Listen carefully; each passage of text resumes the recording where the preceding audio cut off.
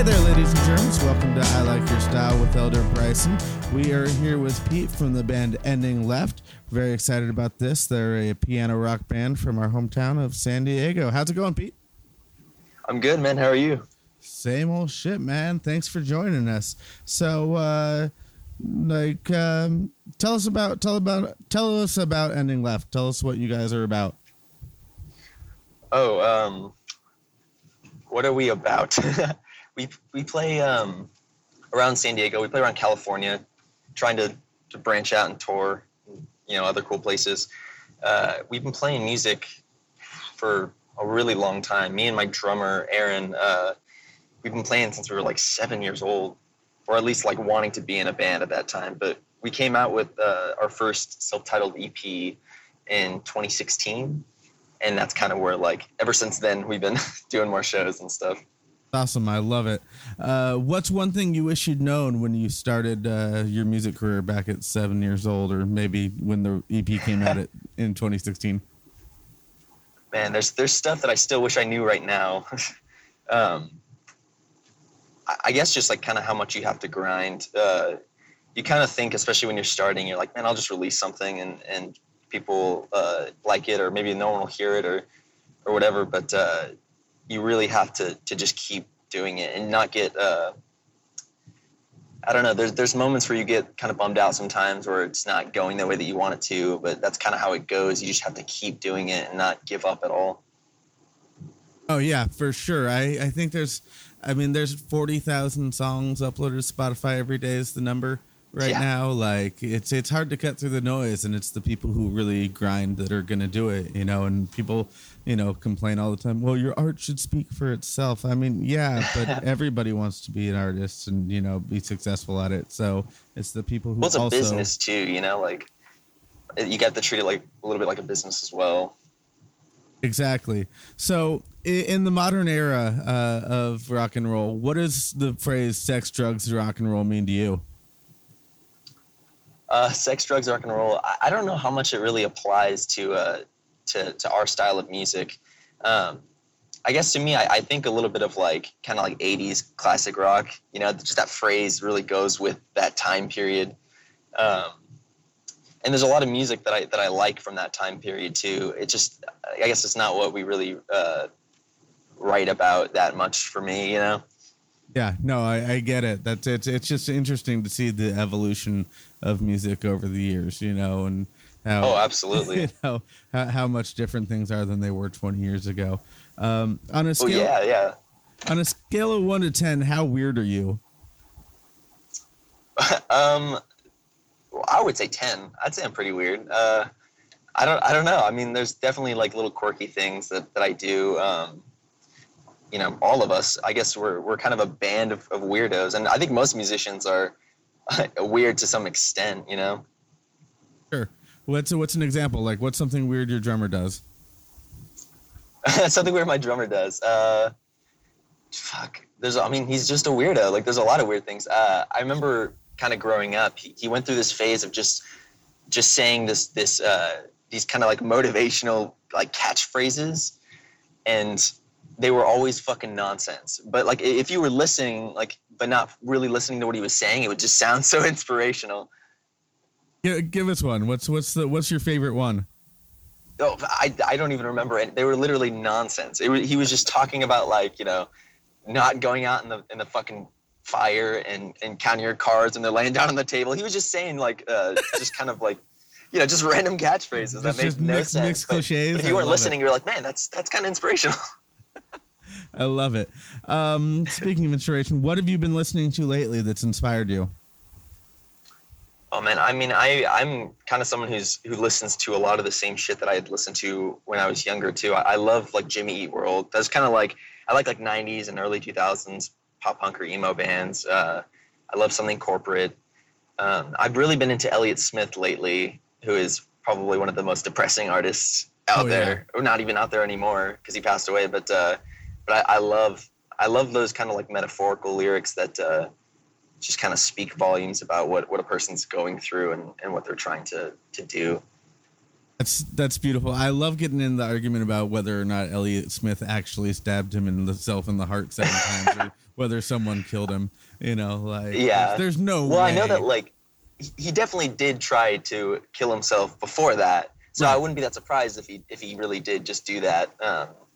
And I know he was said to be a little bit jealous of the way Cobain killed himself. Aren't we all though? Yeah, for sure. But the thing you mentioned, something corporate, is something that nobody ever talks about anymore. And I don't understand how Andrew McMahon isn't the biggest star in the world sometimes. I fucking love Andrew McMahon. He's just like, I mean, he's a huge inspiration for why I even started playing piano. Just that music. Oh yeah, same here. Like I would have never bothered with the piano if it wasn't for something corporate and Jack's Mannequin, and then his solo Yeah. stuff is so good too. I can't believe after all these years he's still playing small venues. Like it's great for me, but Yeah. It's like a great little secret. yeah, exactly. I don't know how he's not on arena tours. His songwriting is immaculate, but Oh, absolutely. so, yeah. So as a musician, what has been your biggest failure so far, and what did you learn from it? Biggest failure, I would say, this actually I guess kind of goes back to when you were saying before about like what do I wish I had known before. And when I first started the kind of gigs that we were taking, we would, I mean, even still now I'm kind of like a whore for whoever will, you know, have us play. I'm just like, yes, I'll do it. But there's some kind of shows, especially in the beginning, where you would do this pay to play kind of thing where they're like, you know, sell these tickets, and if you don't sell them, the money that, you know, you would have made for it, you have to kind of pay out of pocket. And it's just it's a way to really I feel like scam a lot of newer starting bands. And I wish I had been more aware of that. And I wish, you know, I would like for more people to kind of know not to you know, not to take that, because it seems a little shady to me. But It's shady, and realistically, nobody who's coming to that show is coming and is gonna see your band. And I mean, maybe, but realistically, it's the handful of friends and family members that the other bands, you know, forced out, and you know, a lot of Exactly. unsold tickets, because a lot of bands don't have, when they're in the stage that they're still doing pay to play and falling for that, they don't have a draw like. yeah, and you're not, and like if you do have a draw, you're probably not going to take those kinds of shows. Usually, like a lot of people that are becoming, you know, you're still a local band, but you're kind of outgrown that stage. So if you can pull in that kind of crowd, usually you won't take it, or you don't support those kind of venues or those kind of events that rent out those venues. Exactly. So yeah, that's a scam for any aspiring musicians to look out for. If somebody's trying to charge you to pay their music, now playing shows for free is a totally. I'll play any free show if it's for a cause or absolutely. whatever. If it gets me in front of people, I'm happy to do it. You know, but once it's when people are asking you to pay them money to, you know, give you your craft, it's something you should really reconsider. And it's a lot of it's a thing that a lot of like newer starting bands, they of course don't know. It's something you kind of have to learn the hard way. And you're like, man, I just shelled out $300-400 to play in front of nobody, you know? Yeah, exactly. Fuck that. Yeah. Well, what advice would you on that note? What advice would you give to some of these new aspiring bands who are trying to break through into that level of, you know, playing shows that people actually go to? Well, first of all, yeah, don't take those shows. Politely decline. I would say a good way to start out is to just do a lot of open mics in the beginning and kind of force people to listen to you. You know, you'll have to wait a while to play, just because there's usually, especially in San Diego, I'm sure you know, there's a lot of people that want to do open mics, and there's a lot of people that want to show their music. But you just keep doing that. You go whatever open mic you can for as long as you can, just to play, you know, 10 minutes, and you get people kind of listening and people that want to talk to you. I think even the most important part of doing that is you make friends with other musicians, and you kind of make these connections through that's how you kind of get yourself playing better shows where people actually come to listen to you, and not do any sort of pay to play thing. Oh yeah, that's great advice. Who are the three people, whether to be musicians or not, that have been most influential to you as an artist and a person? One, I would say Andrew McMahon for one, absolutely. I guess, that's kind of a good question. There's a lot of musicians that I really like, and I feel like a big part of why I might be more inspired by a musician is also how they kind of present themselves and kind of like who they are as a person. You know, I like I said, I like Jimmy Eat World. I like Jim Adkins. I like the members of that band. They just seem like kind of cool guys, and the way they interact with their fans too. They just seem like genuinely cool, good people. And it makes me want to listen to their music more. And there's been other musicians that I had liked, and then, you know, the more I kind of see how they are as people, I'm like, it makes me dislike their music a little more. It makes me not really want to listen to them as much. Yeah. No, I know exactly what you mean. Yeah. So like, I would say like, yeah, Jim Adkins, Jimmy Eat World, Andrew McMahon. I'm not gonna say Elliott Smith, even though I really do like him. I just don't want to be that person that but you know, another musician that I really like that I think is, there's just a fucking lot. There's some, I mean, there's even like my bass player, Isaac, he's in another band called Suburban Park where he plays guitar and sings.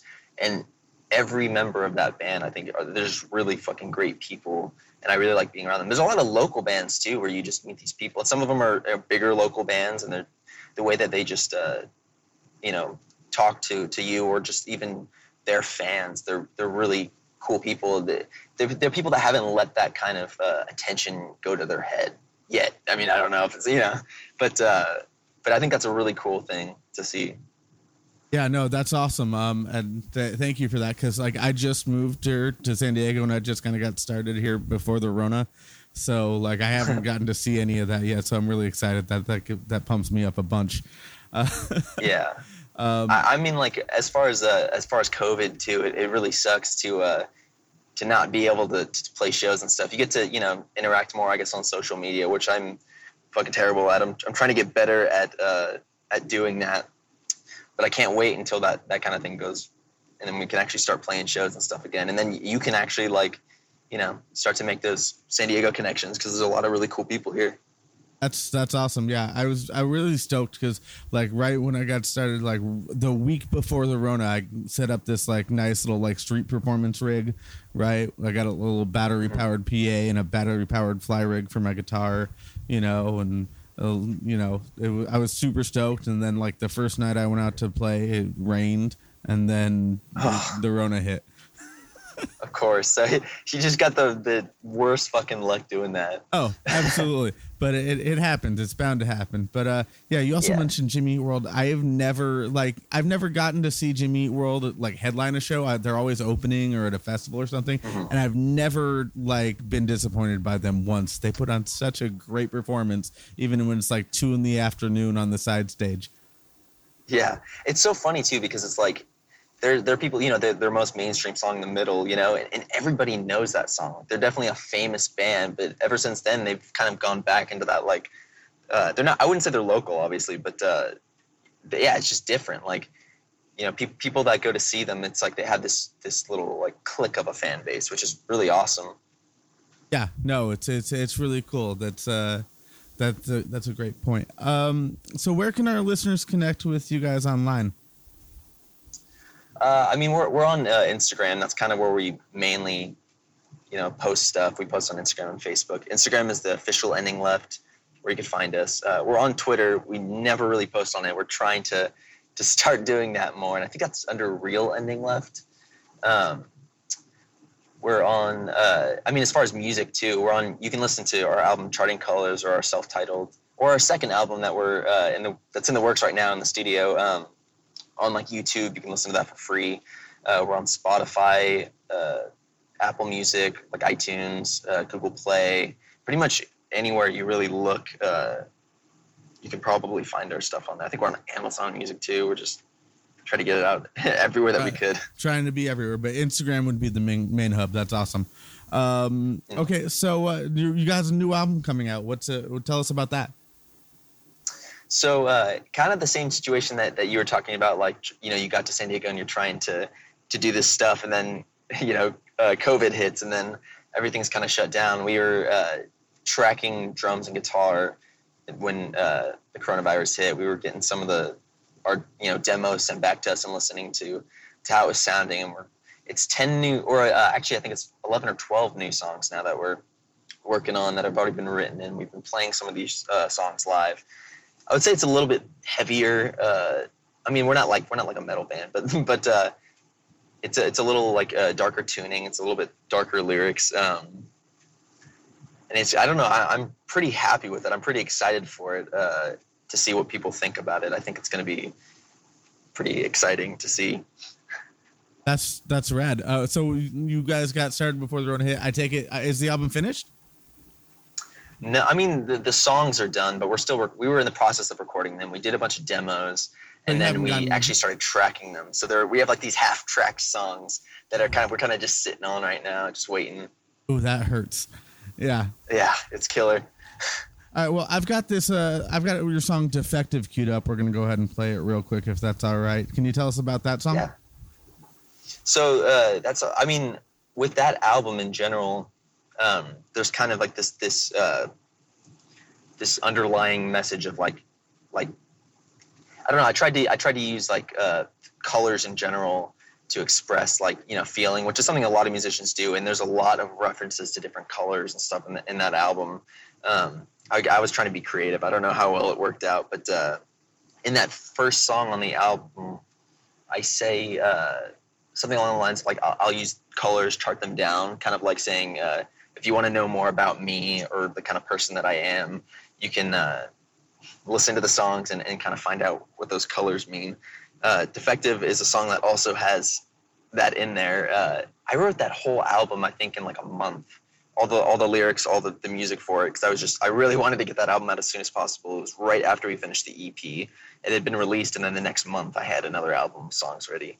And that song is kind of just about like, as far as like you were saying before, on a scale of like weirdness, one of the weirder things about me is just how I feel sometimes kind of like an alien in a sense. I feel like I don't connect with people in the way that I want to.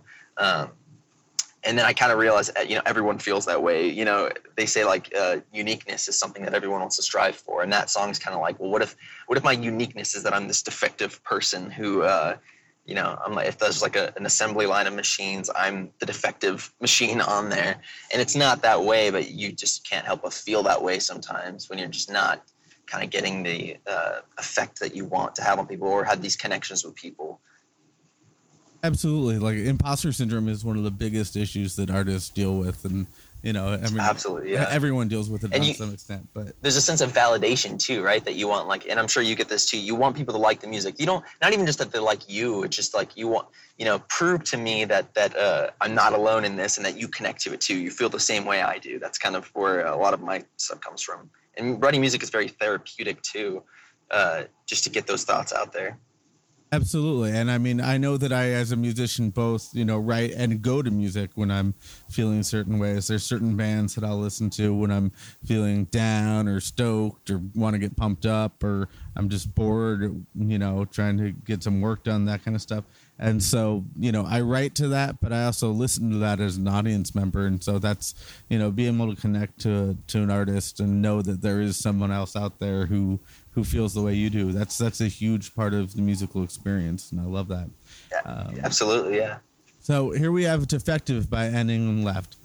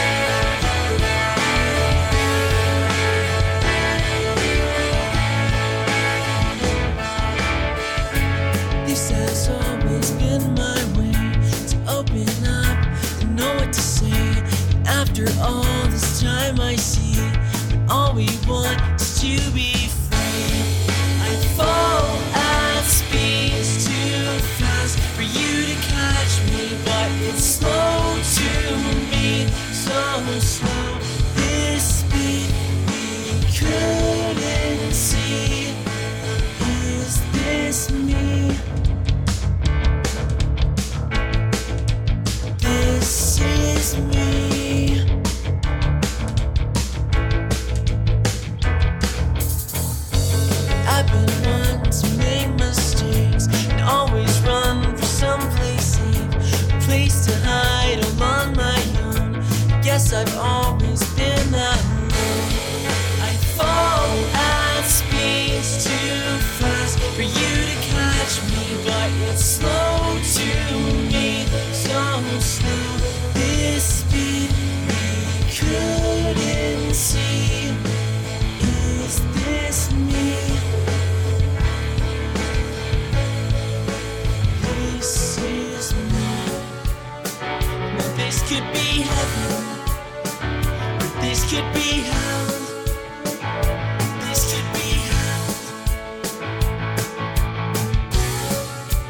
I have been alone.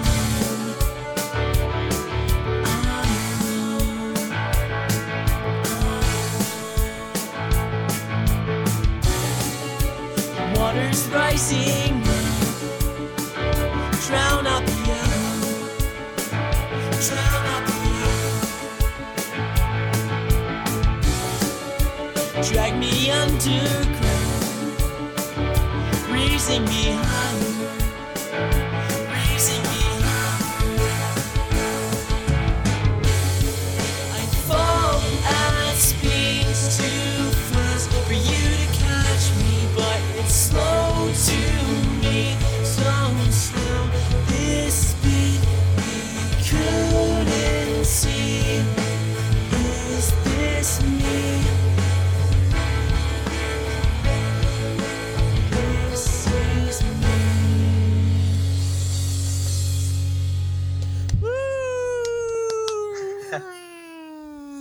It's a fucking jam, man. So you wrote that all in a month, but what was the process like in the studio? How did that go? The process in the studio was kind of messy because of me and Aaron. Isaac actually, my bass player, wasn't playing bass for us yet. In the studio, for any release material we have, it's just me and my buddy Aaron. I was on guitar and piano. Aaron was on bass and drums. I did vocals, and Aaron did backing vocals. And we didn't really know exactly, even from having done a self-titled EP, we didn't fully know how to record an album in the kind of best way that we could possibly do it. We tracked all the instruments, or we tracked, all the instruments for every single song. So we did like the drums for all, 12 songs on that album, and then we switched to bass, and then and it was just a method of trying to figure it out. I mean, we had 8-hour blocks. We would come in like once a month just because it's what we could afford. We paid for this album out of pocket, and we do an 8-hour block, and it took us like a year and a half to finish tracking everything, get it mixed and mastered and sounding as professional as we could, because we wanted the quality just to be as good as we could make it. And then adding in like that song has, pulsing keys and synthesizers, like strings and stuff. I just wanted to add so much cool shit to that song. It was a process that was kind of difficult to get through, but it was really fun. And I actually think about it a lot. I really miss going to the studio and being able to do stuff like that. Like going through those difficult kind of things of like, oh, I wrote it this way, but it doesn't really work that way in the studio, so we have to kind of change it up a little bit or find different things to do. It was a really fun, really cool experience. Oh yeah, totally. Like as a solo artist, I get that, because you always want to add more because you can, but then you also have to think about, well, how am I going to do that live and all that fun stuff. But yeah, I love recording music. It's just there's so many possibilities. Even for me too. I remember, sorry to interrupt. I have like just no filter. As soon as I think something, I always just shout it out. But I was going to say that as far as recording, when we play live, a lot of times, because it's just 3 of us, and there's 2 guitars playing there and a piano playing simultaneously. So we kind of choose, am I going to play piano for this song live, or am I going to play guitar, or what we're going to do. So our live music is a little bit different than the recording, which I actually kind of dig a little bit. It's like each time someone comes to see us, it's a little bit of a different experience. But yeah, I don't even know where I was going with that. It popped in my head when you said that. No, that's good shit, because I love that too. I love when I go see a band and it's not sloppy or unrehearsed, but it's a little bit different than it is on the album. Like last time I saw Modest Mouse, they went in this like long jammy part that was fucking awesome. And like one of my friends got mad. He's like, "No, play it the way it's on the fucking album." I'm like, "No way, man! It's way more." That's the beauty of live music, you know. Like, Yeah, well, like sometimes you can hear them play it like it is on the album, but it's like, man, I've listened to that song a million times on the album. I know how it sounds. You know, I like hearing it like different live. Some people do things too where they'll go, yeah, like you said, they'll go into these different kind of parts for songs. I know Weezer does that sometimes too. They'll play like guitar solos differently and stuff. Yeah, no, Weezer's great at that. And then Muse always does like they'll like throw the intro of like a totally different song. Like they'll play a little Rage Against the Machine riff and then use that and then transition that into one of their songs. Or like I love it when bands do that shit. Like when you get surprised at a live show because it's different from what you heard. Yeah, you know. I know Ben Folds does that a lot too. He'll just play these like crazy piano intros, or like in the middle of the song, just break it out into something else. It's pretty cool. Or he'll even just in the middle of a song like throw up Omegle and just start making up songs about the fucking people that he sees on Omegle on a projector in the background. He just improvises like crazy. Yeah, it's great. I think that bands, you know, don't do that enough, but you know, everyone wants to be polished, right? But if you can be polished and creative at the same time, that's where it's, you know, that's where the magic happens. Like the perfect recipe. Exactly. So you're a multi-instrumentalist. You're playing piano, guitar, vocals, synths, all kinds of shit. What's your favorite piece of gear?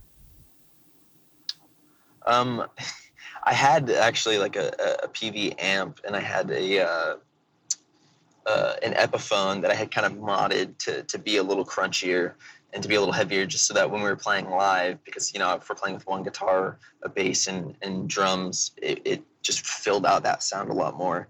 And I really, really loved both that amp and that guitar. We took it on tour. We went to San Francisco like 2 years ago, came back, and I was so worried about, like, you know, San Francisco is really expensive. You know, if you want to park in like a parking garage, it's like $100 a night or something. Oh yeah. And it was just ridiculous. So I was really paranoid about someone stealing my shit. We get home, everything's fine. The day that I get home, I was like exhausted. You know, we've been driving for 9 or 10 hours or something. I left my instruments in the car that night, and my shit gets stolen out of my car, like in front of my house the day I get back. Oh yeah, I was so upset. Yeah. No, I've had so much shit stolen in the course of my life.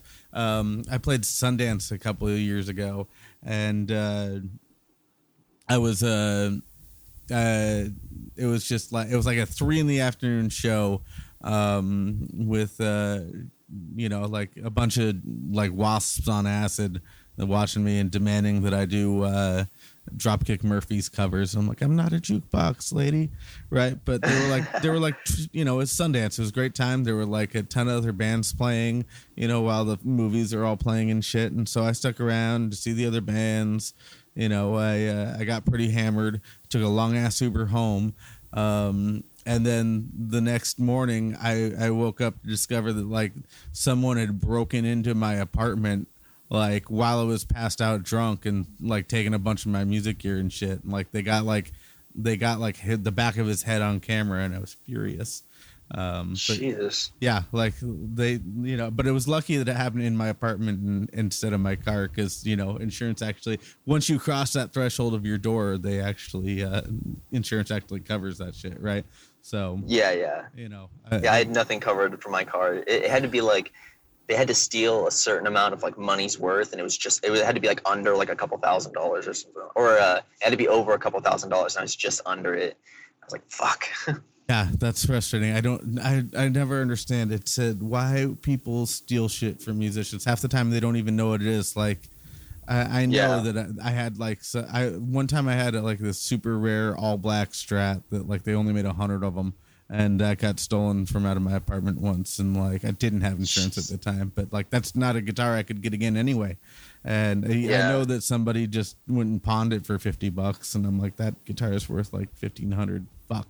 Yeah, that's like, yeah, it is insane too, and it comes down to also like, especially like we're not these huge famous musicians who can afford, like, you know, a lot of the instruments that we have, we could barely have afford to have gotten in general. We got them all used and got them, you know, cheaper than you know what they're probably worth new, and And then when they get stolen, you're like, fuck, I don't have the money to get a bunch of new equipment. It's like, it's just the worst to steal from people who don't have, you know, the money to get more of this shit. So Yeah, no, it's so frustrating.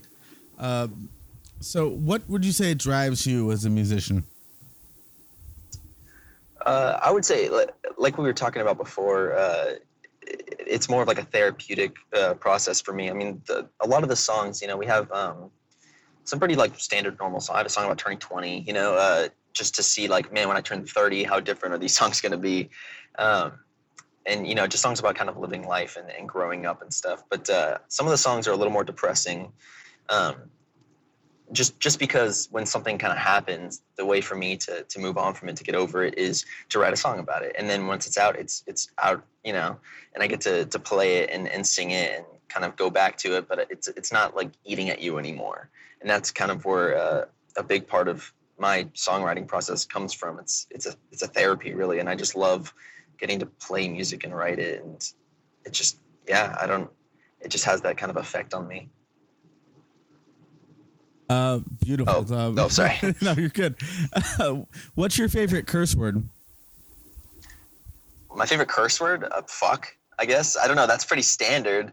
But yeah, if you're feeling like angry or anything like that, just being able, just the F and the you know, like that first part of it, just being like fuck, you know, like I don't know, it just hits harder.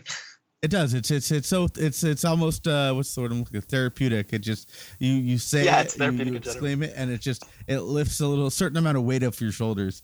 Yeah, so and even adding that into a song too, just being able to say like fuck in a song where it just really fits in there and it has that impact, that effect, is like hitting like a really hard power chord. Yeah, right. So you're on a boat. It's full of vinyl records. And all of a sudden it crashes, it's sinking. You only have time to grab 3 to play on your little coconut powered turntable. What 3 records are you grabbing? This time I will go with an Elliott Smith one. I would choose, actually no, I'll choose his original band, Heat Miser. I don't even remember what the album's called. I have it on my mind's blanking on it. It's got Half Right on it. It's the last one they released before they broke up. I would get that one. I would get God, what's that? There's just so, it's like such a loaded question because there's just so many albums out there and you're like, I only have 3, you know, to listen on my Coconut radio. What the fuck am I gonna do? That would be one of them. And it's New Moon is the name of that album. No, not New Moon. It's on Heat Miser. It's the 1996 one, the one that has the full band. Oh, I just don't remember what it's called though. Yeah, I can't either. Shit. God, I'm gonna get so much hate from that if anybody listens to this. Fine, we're all gonna die anyway. Yeah. Oh, Clarity, Jimmy Eat World. Perfect. It would either be, I think it would be Clarity. If not Clarity, then this close second would be the one right before that, Static Prevails. And third, what would I pick third? I might just go through my music right now and just find one. I don't know. There's so many that I don't know which one is like, you know, which one I can't live without. And I'm just kind of blanking on basically everything at the moment. Let's see. Fuck, man, I don't know. Like, I don't know. I'm very like OCD too, and I'm like, it has to be perfect. If it's not the fucking perfect, if it's the last album, I don't know what I'm gonna do with myself. I'm not gonna be able to sleep tonight.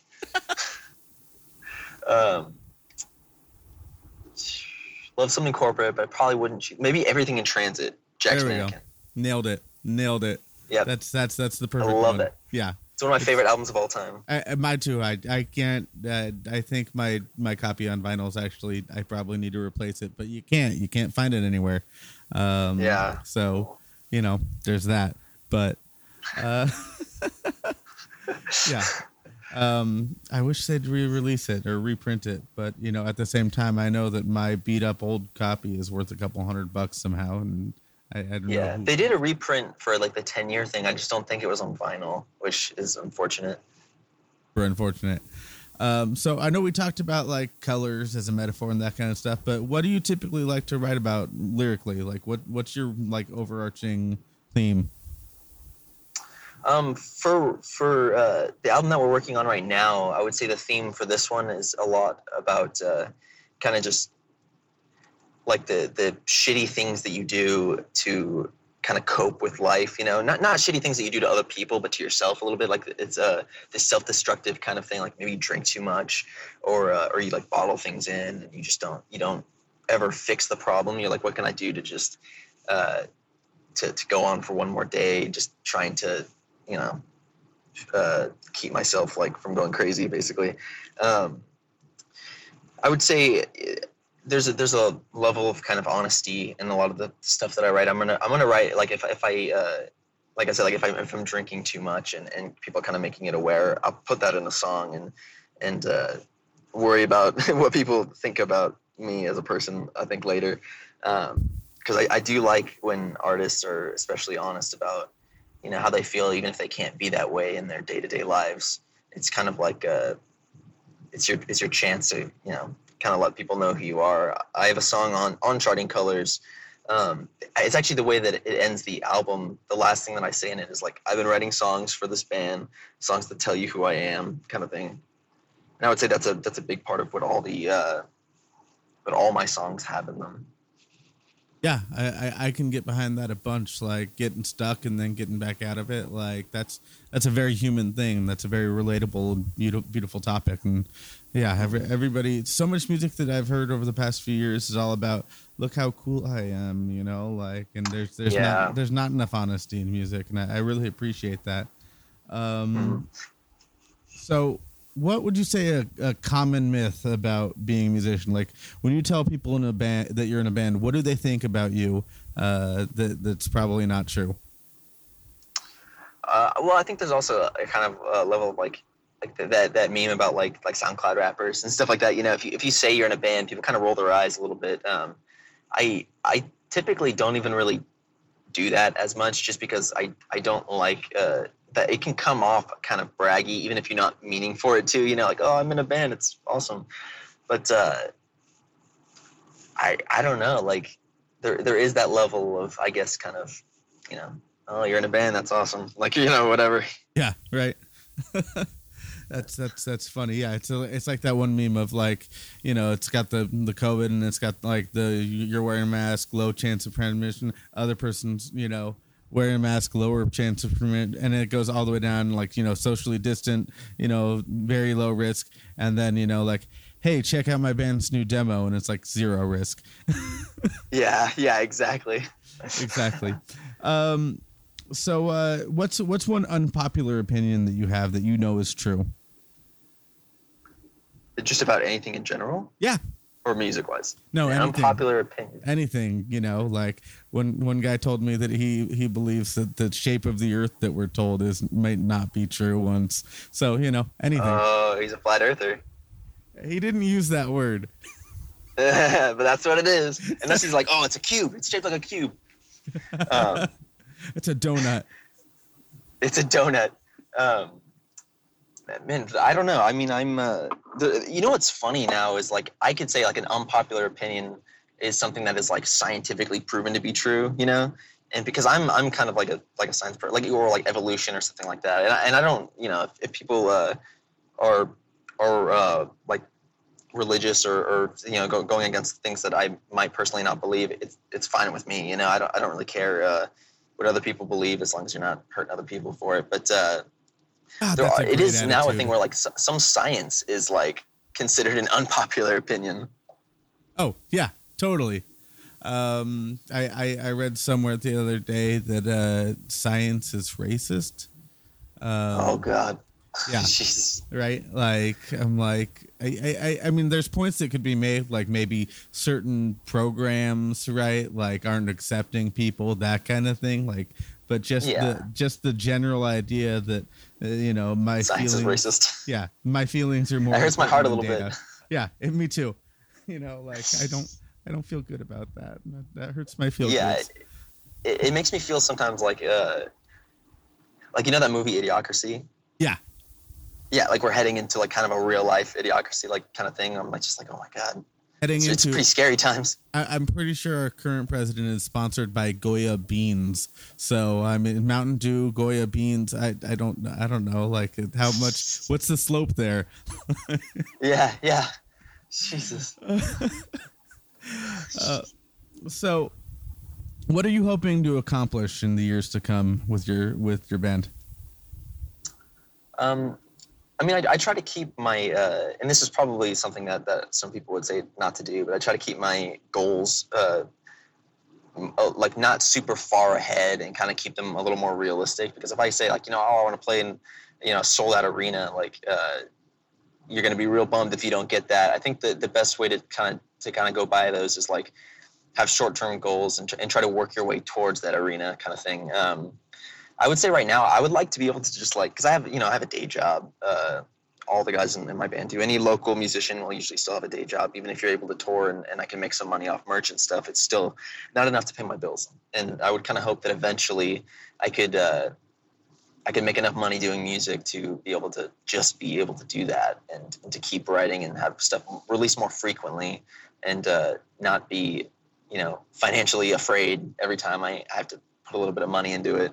So, yeah, that's the dream. No, because you're absolutely right. Because if you make the goal, selling arenas, once that happens, even if that happens, then that's not enough. Then you're yeah. Then you have higher goals after that. Right, exactly. Then you want to headline Coachella, and then after once that happens, which is, I mean, for all I know, maybe that's the way to do it. Maybe then those people are doing that. That's what the goals that they had set.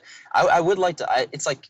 I would have like a main like one goal, like, oh, let's sell out a show and let's do that, and then little goals to kind of work my way towards that. Right now I want to focus on kind of getting people to I don't know, like we have people that listen, but I do kind of want.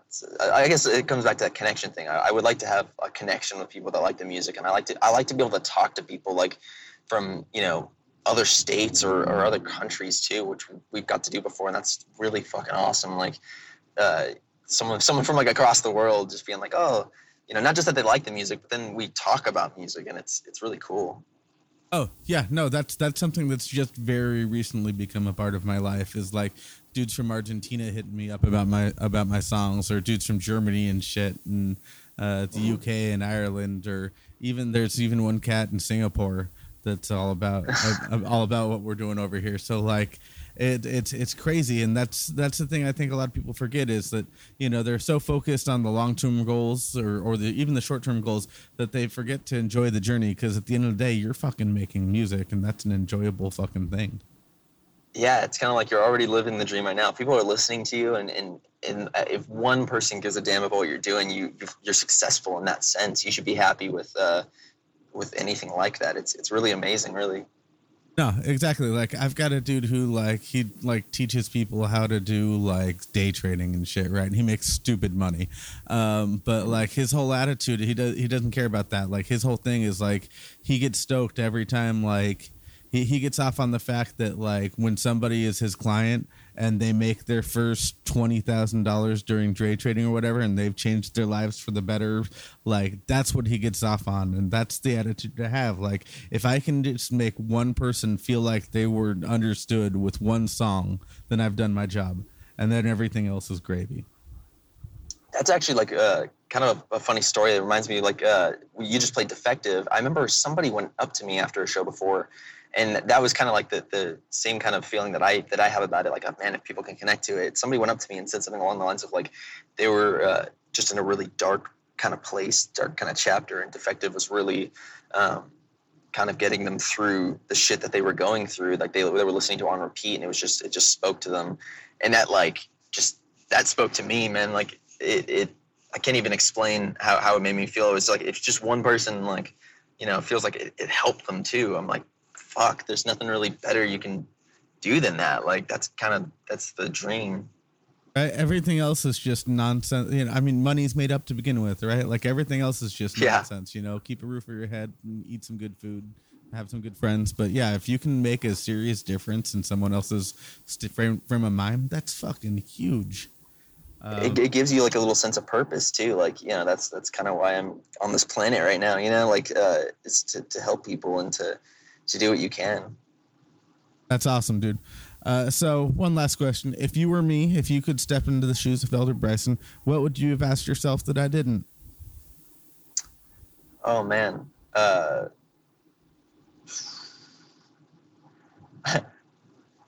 Fuck, I don't know. But I think you did a pretty good job with these questions. I thought it was cool to have that conversation. I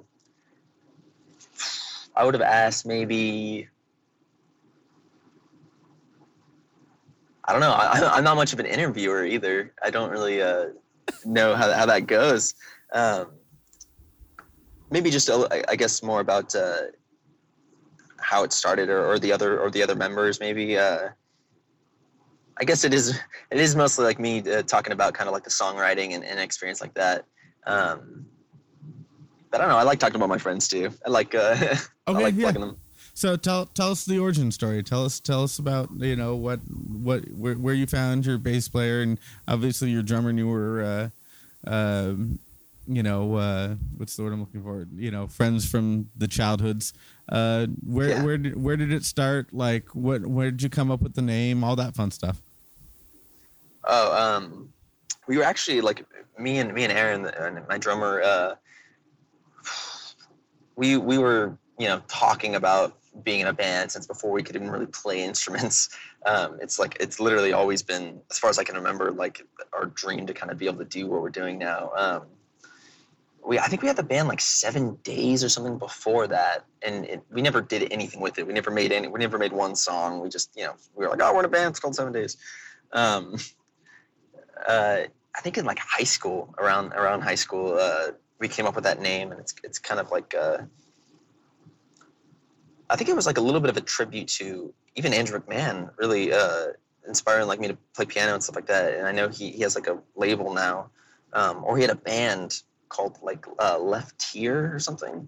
So we took that part left, and I think the other part, the ending part, was just kind of like just really random in terms of how we came up with it. I think even like a name generator might have been involved. I don't even fully remember how we came up with it, but we somehow got that name and just kept it with us for a couple years. And then when we released, we were working on our EP and everything, and just doing covers and stuff like that. We released it under that name.